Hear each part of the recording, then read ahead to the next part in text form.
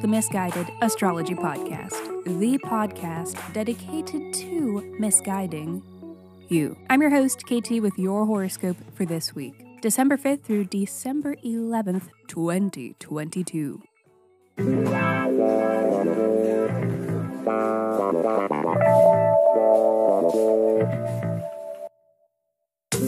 Welcome back to the podcast where I don't know you, but it might seem like I do, because I am sharing musings that are based upon the sun and the moon and the planets and shit. Every week I just do a little bit of sky spying and then report back so that you can know what the fuck is going on around here. The astrology is sound, but my guidance may not be, and that is totally up to you. Okay, quick housekeeping. Special thanks to Emily, Safa, and Ivana. Thank you! Thank you, beautiful, gorgeous persons, for the ratings and reviews. And a reminder for you, dear listener, that you can review too, and if you do, I will send you a 24-page, in-depth birth chart report. So please review Misguided Astrology wherever you stream your pods from, or tag us in a shout out on social media, and then reach out and tell me so that I know where to send your report. Just email your birth deets, date, time, and location, yes, to misguidedastrology@gmail.com. And hey, sorry about the no scopes last week. No call, no show for you, and you know I fucking hate to do it. Sorry, I didn't mean to bang on. I didn't mean to be for dramatic emphasis, but I had the flu, and it snuck up on me, and I am so sorry. If you were considering shaking it up by getting the flu, you know, maybe you've already had COVID twice, and you're feeling a little bored, and you were like, maybe I'll try the flu this time. Don't do it. Skip it. But the reason why I have to go no scopes during a time when I get sick is because I'm a team of one person doing all of this work. And so if you want to help support this podcast, go to my website, misguidedastrology.com, and purchase a birth chart report or a solar return report or a pre-recorded birth chart analysis, because all of these ways that you can support financially can help me to build this out into something that will deliver you horoscopes every single fucking week. Okay, so think about it. And on that note, let me hurry up and shut up so that I can keep talking, because this is your weekly horoscope. Tuesday. Mercury will square Jupiter today before cruising along into Capricorn, where it will later retrograde. In case, you know, you were hoping for some good news. So we are in the Mercury retrograde shadow period, as it were. So thrills that you can expect. Beginning a project that is destined for failure. Forgotten emails. Technical malfunctions. Logistical breakdowns. Falling back into a relationship with that ex that all of your friends hate.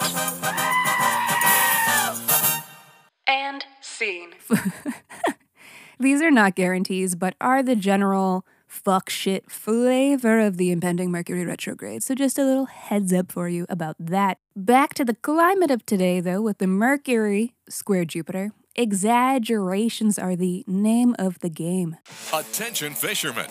Now there's a revolutionary lure that experts say catches too many fish. It may be easy for things to be blown out of proportion. Something may seem like a bigger deal than it truly is, okay?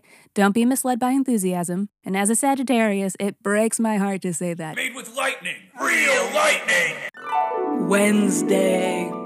Buckle up for safety, motherfucker. Here it comes.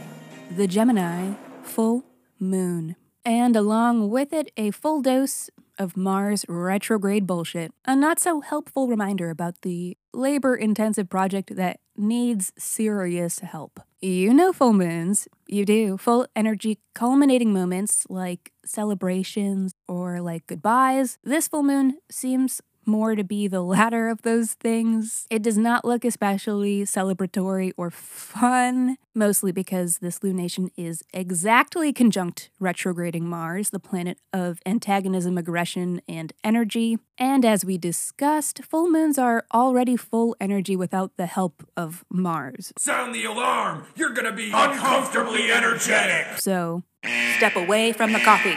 Not a great day for peace of mind or for any sense of peace whatsoever. This transit is like if you let the local elementary school orchestra hold band practice in your head.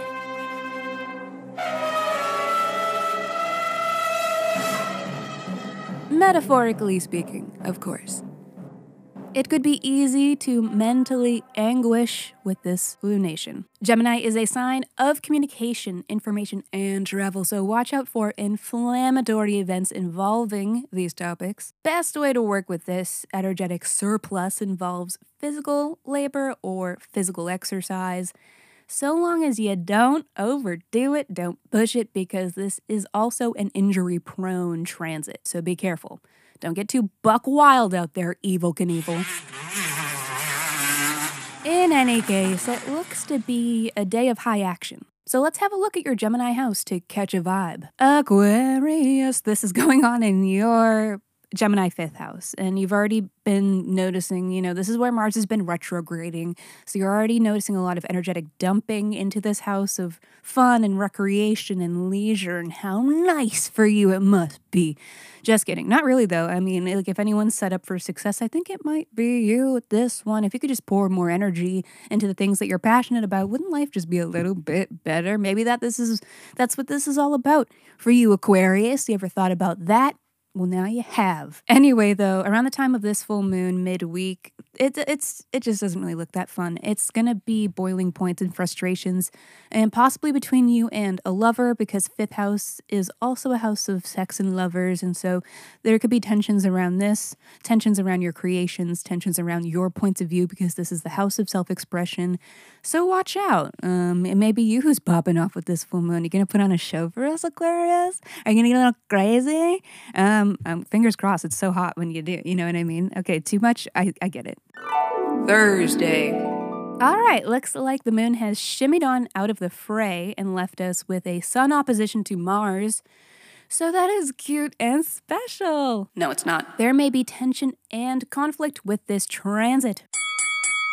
If there has been confusion about how to take action with something, if you've struggled to develop a strategy or a plan of attack for a big project, then a confrontation may instigate some clarity and resolution on the matter. Fun. Put 'em up, put 'em up. But hey, the good news is that once that is out of the way, the hard part is over, right? And sure, the harder part that involves all the intense labor is about to begin, but at least the regular old hard part is over and out of the way, right? Yeah. Friday. Happy crush on a Capricorn season. That's good news for the little Capricorn hotties. Everyone will be lusting for you now that Venus is transiting your 1st house. Love that for you. I know it's more attention than you know what to do with.